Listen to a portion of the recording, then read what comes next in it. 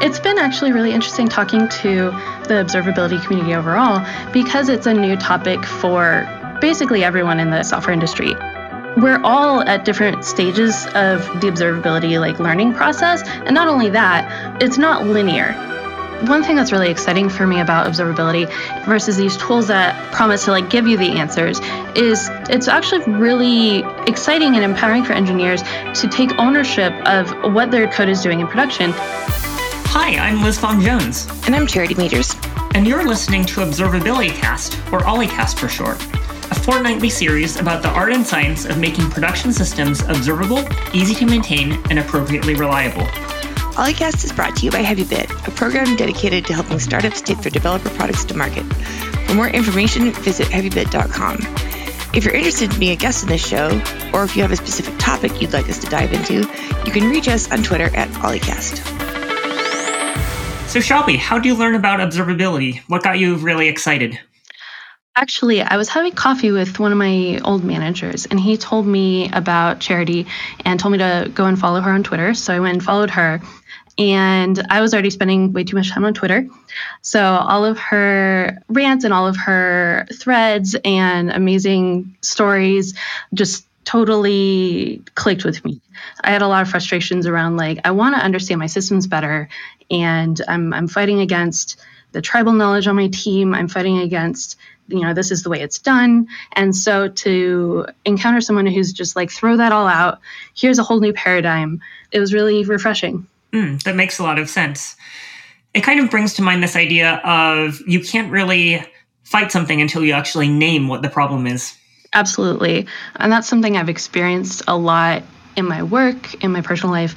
Giving something a name helps you talk about it in a way that you couldn't really do before. And so I still didn't feel like I understood observability until I read all the white papers I could get my hands on. But there were several months that I was this seems like a direction that feels really important. And I've learned to sort of trust my gut on that sort of thing.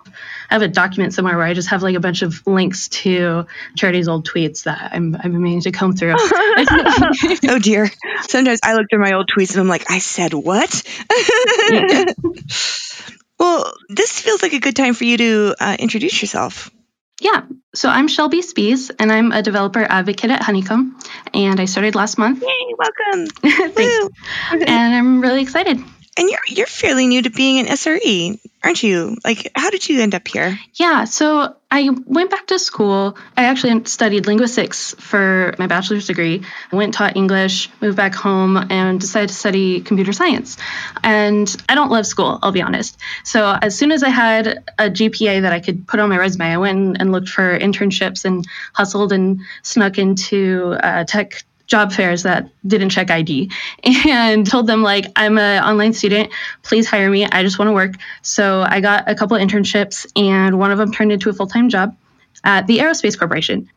And because of accidents of history and stuff, I ended up being the person with the strongest software background, a year into working at this job, 2 years into studying CS.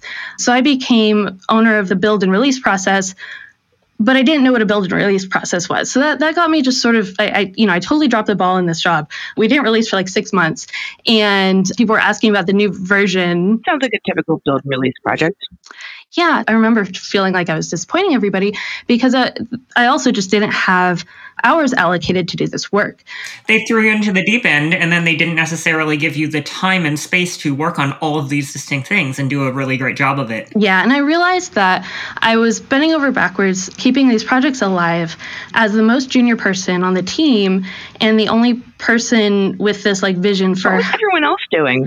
I mean, because everyone's responsible for all these different projects at the same time, they sort of just thought, because I seemed confident I had all these ideas, I'd ask for help and they'd be no, you're doing a great job. Oh, that's the worst. When you don't get feedback, right? When your only feedback is you're doing a great job. Mm-hmm. And I don't think, I won't blame everybody. There's a thing in these large organizations where everyone's spread thin, everyone's, doing the best they can. And also just the way projects are funded, it ended up falling on me. So when I decided to leave that job, I was looking at all different jobs with back end, like full stack engineer, different things. And I was like, I don't know how to map my experience to these jobs. And I saw one for an associate SRE position. I was like, I don't even know what SRE is. So I applied anyway. The manager seemed to like me, talked to me on the phone. We had this great conversation. And then he went over to his internal recruiter and said, I want her on my team, get her into the office as soon as possible. I really just stumbled into it. He wanted someone with a development background more than an ops background. And he had just been promoted to manager and wanted to invest in growing the team and really invest in juniors. Oh, that's awesome. So it's very rare in this industry. I got lucky. And I think it was his first role as a manager. So it was very ambitious. Very idealistic, at least. Yeah. And I really appreciate that, like what he did for me. And I learned a lot in that role. But also there was an acquisition and there were layoffs, and I ended up not staying in that job for very long. So why did you stay as an SRE? I wasn't planning to, because when I got laid off, I was looking for work, and I said, well, I have 5 months of being an SRE. I'm not qualified for any of these roles. So I was applying to all different stuff that I also didn't feel qualified for. You hadn't yet figured out that none of us are. None of us are qualified for these roles. Totally. I mean, that's the other thing. Like, what does it mean to be a junior SRE? Like, there's almost no such thing. It means you're willing to figure stuff out. Yeah, it's this interesting thing where large organizations, Google size, have basically said the path to a junior SRE is that we pluck you out of a CS program. Mm-hmm. And then in other places, it's like, a junior SRE is someone who spent a long time as a sysadmin, right? Like, but there's no blueprint or template to it. It's just kind of people figuring it out. It is really a grab bag of oddballs as a profession. I say that with love. Totally. And that's been my experience with all the just people from all different backgrounds on the teams I've worked on. And so my manager at the job I ended up at was looking for someone for the DevOps team who had a stronger software development background again. And so both of these managers wanted someone with the dev work that I had done to come in and improve the developer facing tools and sort of keep things clean and keep things better designed than what someone with an ops background might have the skill set to do. So I was learning Linux sysadmin from scratch, but I could go and maintain the code and keep it sort of nicer quality. Yeah. So kind of the impression that I'm taking away from this is that you started off kind of being a perpetual learner, right? Like learning everything. And eventually that path brought you towards being an SRE and learning the Opsy side and also learning about observability at the same time.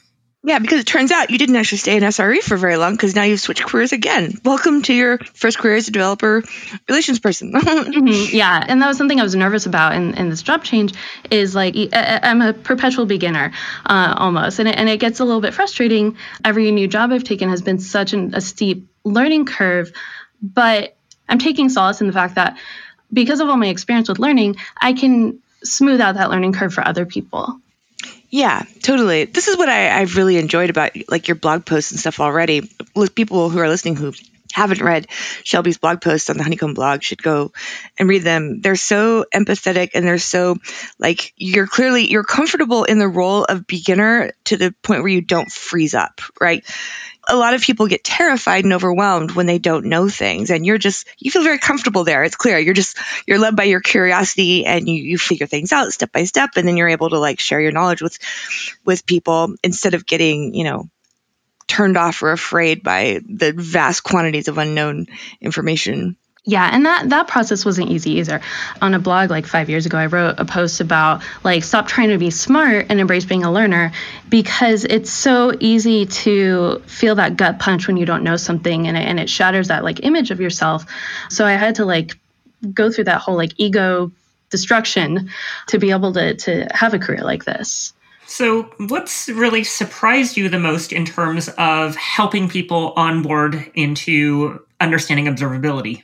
Kind of what are those steps in that journey that you went through and now you're seeing other people go through? It's been actually really interesting talking to Honeycomb users and talking to the observability community overall, because it's a new topic for basically everyone in the software industry. So we're all at different stages of the observability like learning process. And not only that, it's not linear. And that was the surprising part for me. And it really clicked the other day. I was talking to someone who had instrumented their application, and they were struggling with, or they hadn't ever used this one feature, but they had this really sophisticated dynamic tracing going on, and they spent all this time on it. And so it's like there's all these different axes that you can go down to understand like what observability is and how to incorporate it into your work. Yeah, for sure. It's like that quote from Tolstoy or whatever, every unhappy family is unhappy in its each unique way. Every app is unhappy in its own special way. And that's where understanding comes in. Like you can't just as much as vendors try to simplify and just be like, do this, install this library, whatever, you're done. Like anything that's that simple is going to be simplistic, and it's going to be a crapshoot. Is it actually going to solve your problem or not? Like at the end of the day, someone somewhere is going to have to understand this code. And the sooner you embrace that and you build with that expectation, the better off everyone who has to understand that code is going to be. That reminds me a lot of the conversation around resilience, right? The idea of we need to embrace the idea that things are going to break and think about how we're going to fix it instead of preventing things from breaking. Abstractions are great. We couldn't get through the day without, these abstractions, these simplifications, but we can't confuse them for the real thing.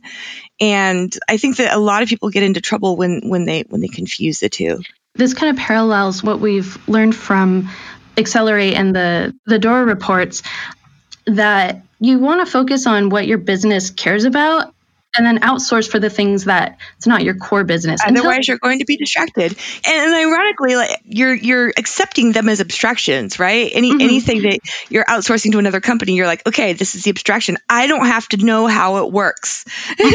But whatever is your core business, you have to know how it works. And you need the tools that will help you understand how it works, not that will tell you that you don't have to understand how it works. Absolutely. And so the point of observability is to get a better understanding of that core business logic, that what you actually care about and what your users care about. So Shelby, how did you get to the point of being able to understand that yourself and advocate for it on your own teams? Kind of what was that moment for you that really helped? I remember I read the observability maturity report that you and Charity wrote last year. And I remember seeing like that first section on clean code and being like, well, we don't have that. And it felt a little bit like you must be this tall to ride. And then later when we started our Honeycomb trial, I was working on cleaning up our deploy tool that's like 12 years old and, a super old version of Rails, and it had a bunch of endpoints that hadn't been used. And I was just instrumenting it in dev and just seeing like what the code paths look like to understand what the code's actually doing. And I remember being like, it's this idea of like, if you can't refactor what you don't understand. Yes, absolutely. And so that's where I felt like, oh, okay, you don't have to have like quote unquote instrumentable code to get value out of instrumenting the code that you have. You can get answers from wherever you're at and then iterate from there. I think of it like a headlamp. Like you put on a headlamp. Like you don't start instrumenting, and this is a mistake that a lot of people make when they're starting with observability, is they're like, oh, I don't want to touch, the stuff that's broken. I want to go instrument something that's safe and out of the way and working. And that's exactly the opposite approach that you should take, because you should look at the thing that's the biggest painful thing in your day, right? The thing that's sucking up your time and energy, the thing that's breaking all the time. That's what you need visibility into. You need to put the headlamp up so you can see what the fuck you're doing with your hands in front of your face, right? And then as you move around, to other parts of the system, fix what you're working on, you go to some other part, you instrument as you go, right? You instrument 2 feet in front of yourself so that you can see what you're doing. Because the fact is that you move so much faster if you start by instrumenting, if you start by making it so that you can see what you're doing. I think that this is a story that we don't necessarily do a great job of telling, because we tell a lot of the smash success stories, right? But not necessarily the I did this tiny thing and it made this, it made this incremental difference in my life. Yeah. People are always looking for that kind of shiny. My colleague at my last job, who is basically like the main Honeycomb user and the Honeycomb and observability evangelist on the team, and he's been talking about, before he knew the word for observability, he was talking about being able to ask those novel questions and be able to look back at history and stuff. And so I introduced him to the white papers I was reading. He was like, oh yeah, this is exactly what I've been talking about. And so he really embraced that. But he definitely felt that like fear about, I'm just going to instrument the code that I've written to be instrumentable, and I'm not going to bother sending data from our legacy systems that we are trying to replace anyway. And sometimes it's worth doing, sometimes it's not. Like, only you know your systems. But like the Stripe developer report showed that like over 40% of most developers' time is spent on bullshit stuff that doesn't move the business forward. Stuff that it's the work you do so that you can get to the work that you need to do. It's the stuff that you're trying to orient yourself. You're trying to figure out where the thing is. You're fixing something and then you realize it was the wrong thing. Like half of our time as engineers, like that is an enormous amount of time and money just wasted. And I think it contributes to like so much of the burnout that people feel. It really gets so weird that people dread bugs rather than looking forward to the challenge that a bug faces, right? And it's because they associate it with so much frustration, with just like trying to figure out what to fix in the first place. Yep. And it's because in my mind, I just picture them debugging with their eyes closed and with a blindfold on, with their hands tied behind their backs, because that's what it feels like. Yeah, and that's exactly what my colleague was experiencing, where they spent 3 weeks trying to make sense of this bug, and then he spent an afternoon adding a bunch of spans and honeycomb from just that service for just that part of the logic, and debugged it in like a day. Most of these problems are not hard problems. It's you can't see what's going on, so you're trying to build this castle in your mind. The funniest thing in the world to me is when I see people try to debug code by reading it. When they're like, there's a problem here, and they just sit there intently looking at the source code, and you're just like, do you think that that's reality? Do you think that what it says it's doing is what it's actually doing? Like, that just breaks my brain.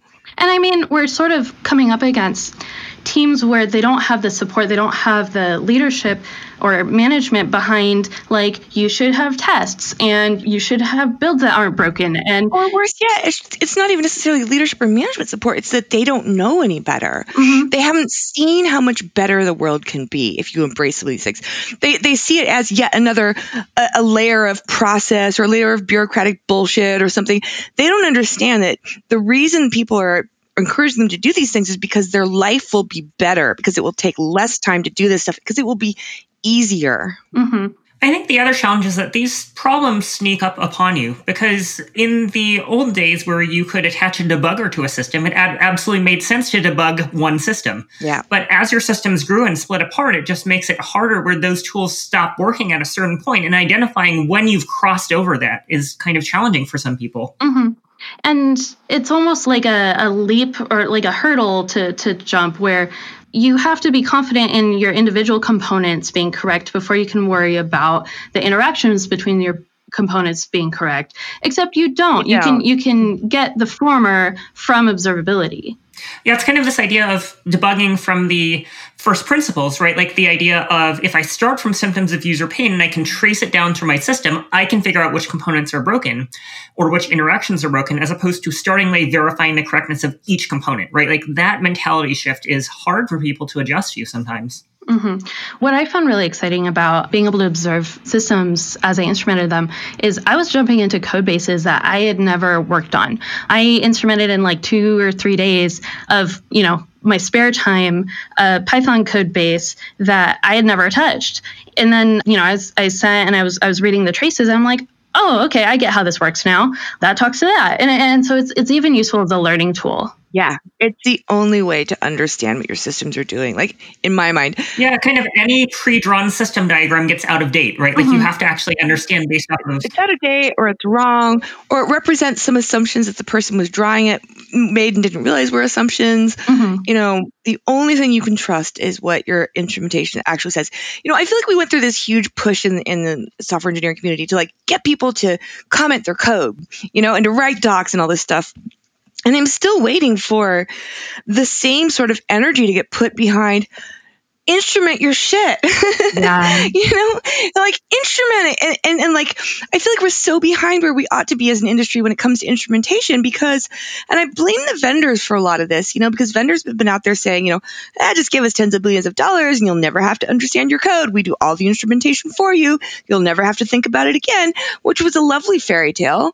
But it turns out to be false. And now, like, we're like a decade behind where we ought to be in terms of like having... And people are selling you, in addition to ingesting all this data that you don't need, let's sell you an AI ops tool to help you analyze all that data. It's like, it's a self-generating problem. Oh my God. Because now you're emitting so much automatically generated data that like is useless. So you need AI to like sift through it for you. And come on, no, you need to actually understand your shit. You need to debug. You need to like instrument. But like we don't have these broadly shared conventions for what it looks like when something's been instrumented well. People don't have that gut instinct. They don't have that intuition that comes from having done it for years and years. And I'm kind of resentful about that. But then that also creates the problem though, right? Like it feels like an insurmountable hurdle, right? If all we have is examples of it being done horribly or examples of it being done well, right? Like where are the examples in the middle? There's a couple things here that you reminded me of. One of them is that when we're coming from metrics and we're coming from like you get one axis of information, that doesn't tell you much. And so people are scared to instrument things if they don't know if it's going to be useful. If they don't know if it's going to be useful or if they think it's going to inflate their bill because they're charged by the distinct time series. Yeah. And so people are scared of high cardinality. People are scared of just having things instrumented all the time, even though that's what's going to give you the answers. I talk a lot about instinct, but like, I feel like we have these very emotional ways of reacting to building our systems based on scar tissue, based on things we've experienced in the past. And so like a lot of the reactions that we have to new things, they're not really based in any reasoned argument. It's just like, so like I feel like a lot of the reactions that people bring to the whole topic of instrumentation come from their time writing logs. I wonder if that's why observability clicked for me in a way that it might not have for more experienced people, is because I was still very early in like, this is how to Linux sysadmin. I think that there's real truth to that. I think that people who are early in their career, this clicks for them much quicker, much easier than people who have spent a decade or two or three, like wrestling with time series and like log lines. And like you learn all of these quote unquote things about instrumentation that aren't true or shouldn't be true or don't need to be true. And we've kind of like wiped the slate clean in a bit of a way because we're not really derived from the heritage of, the last few decades of time series. It's in my mind, not just in my mind, it is objectively an easier, simpler, more truthful way of interacting with your systems. But it is not intuitive to people who have spent a career, learning these other... working around the limitations of other systems, right? Yes. So I think that if you don't have to unlearn those things, you have a lot easier of a time progressing with observability. Absolutely. And I think also one thing that's really exciting for me about observability versus these tools that promise to like give you the answers is it's actually really exciting and empowering for engineers to take ownership of what their code is doing in production. And that's something that really clicked with me in all of your tweets, Charity, especially, is that, see what's happening with real users and real data and, real systems, not just like the toy version or some like singular metric that we're tracking. And I've seen it. I experienced it just with the handful of things I instrumented at my last job, and I've seen it with my colleagues and with users. This is where the whole socio-technical thing becomes so interesting because I feel like we talk a lot about empathy, right? Developers should have empathy with their users, blah, blah, blah.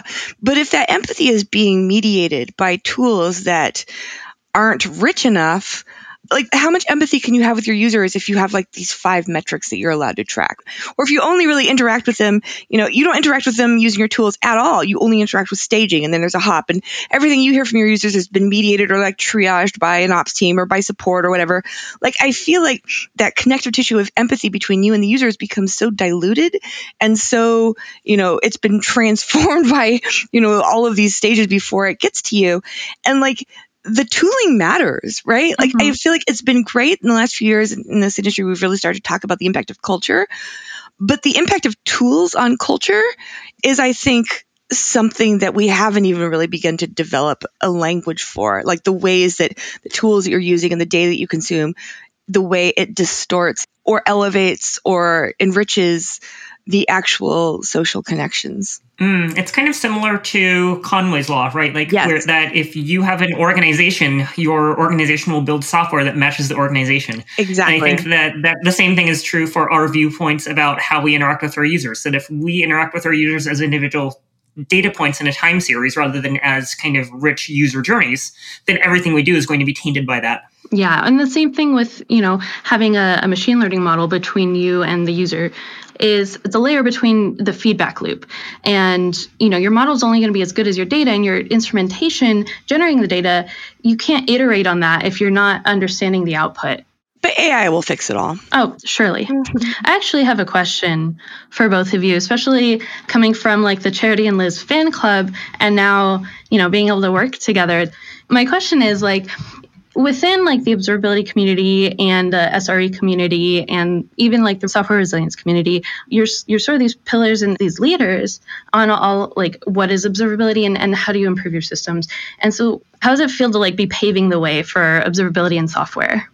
Well, it's pretty easy to stay humble because if you ask literally any of our competitors, they're the leaders and they have orders of magnitude more money and people than we do. I am so glad that what we say resonates with so many people. I feel very grateful that I'm not edited. I can say whatever I think or feel, and it's nice. Like there's nobody at this stage who's going to be like, glaring at me and saying that I'm misrepresenting something. I don't know. I think the thing that I've sensed the most profoundly is that like Charity has been out ahead of the pack for a very long time and kind of being that lone voice in the wilderness. And therefore, like, on one hand, it's super empowering to like kind of lead the charge forward. At the same time, there are a lot of people who are really resistant to that, right? And that kind of opposition, results in a lot of, Charity's like off on her own, like no one understands what she's saying, right? And that's not true, right? But I think that kind of finding a community and coalescing this community around observability is really, really important to have it not be a singular voice, right? Instead being a community that builds up broader stories out of everyone's experience. There's such an amazing community that's forming around observability, like the folks in the Pollinators channel, all the people who are starting to write, and like it's been so cool like watching people build careers out of starting to teach other people about this stuff. And you, our listeners, we really appreciate that you're here listening to this podcast. You're part of our community. We really appreciate you. There's so much energy here. Like a few years ago when we started ranting about this stuff, like it was considered very controversial that software engineers might ever be put on call to support their own code, right? Because everyone was used to just, on-call sucks. Therefore, we're just going to push all the on-call onto the ops people, right? And it's like, no. Because they're lower on the totem pole, they have less power. And like, I love that like that curve has bent. And now like, that's not even a question. Of course, everybody expects that software engineers are to be on call for their stuff. And we've started to like lift the low, it's not, the flip side of that is that it's not allowed to suck, right? It can't be something you have to plan your life around. Watching people like get increasingly empowered to own their stuff and figuring out that is not a responsibility that has to suck, but it can be something that brings deep meaning to your life, that brings you much more closely in connection with the people who are impacted by your work. That has been just fucking unbelievable. I'm really, really stoked to have had a front row seat to that part of our history. Yeah, and on my part, I wasn't originally focused on observability. I was focused on SRE first. And I still very much consider myself an SRE, right? Like, I think that my role here is to help make the SRE practices more accessible to people who aren't Googlers, to people who don't have fancy degrees, right? Yeah. And to bring those improvements to quality of life to every software engineer and to every ops person. That, I think, is kind of my mission. And it's been really, really great for me to get outside of the Google bubble and kind of figure out what works, what doesn't work in that context. Yeah. So to kind of round things out, we're really excited that Shelby is joining us as a co-host of Ollie'cast. Yay! We're really excited to be doing Ollie'cast more often as well. I'm really excited. It's such an honor to join, and I hope that our discussions today and going forward will help a lot of people really rock observability. That was a delightful conversation that I enjoyed, and I hope you did too. If you're interested in being a guest on the show, or if you have a specific topic you'd like us to dive into, you can reach us on Twitter at Ollie'cast. To learn more about HeavyBit, visit heavybit.com. And while you're there, check out their library. It's packed with amazing talks on sales, marketing, product, and general management from founders of developer tools companies and other industry leaders. Hope to see you next time.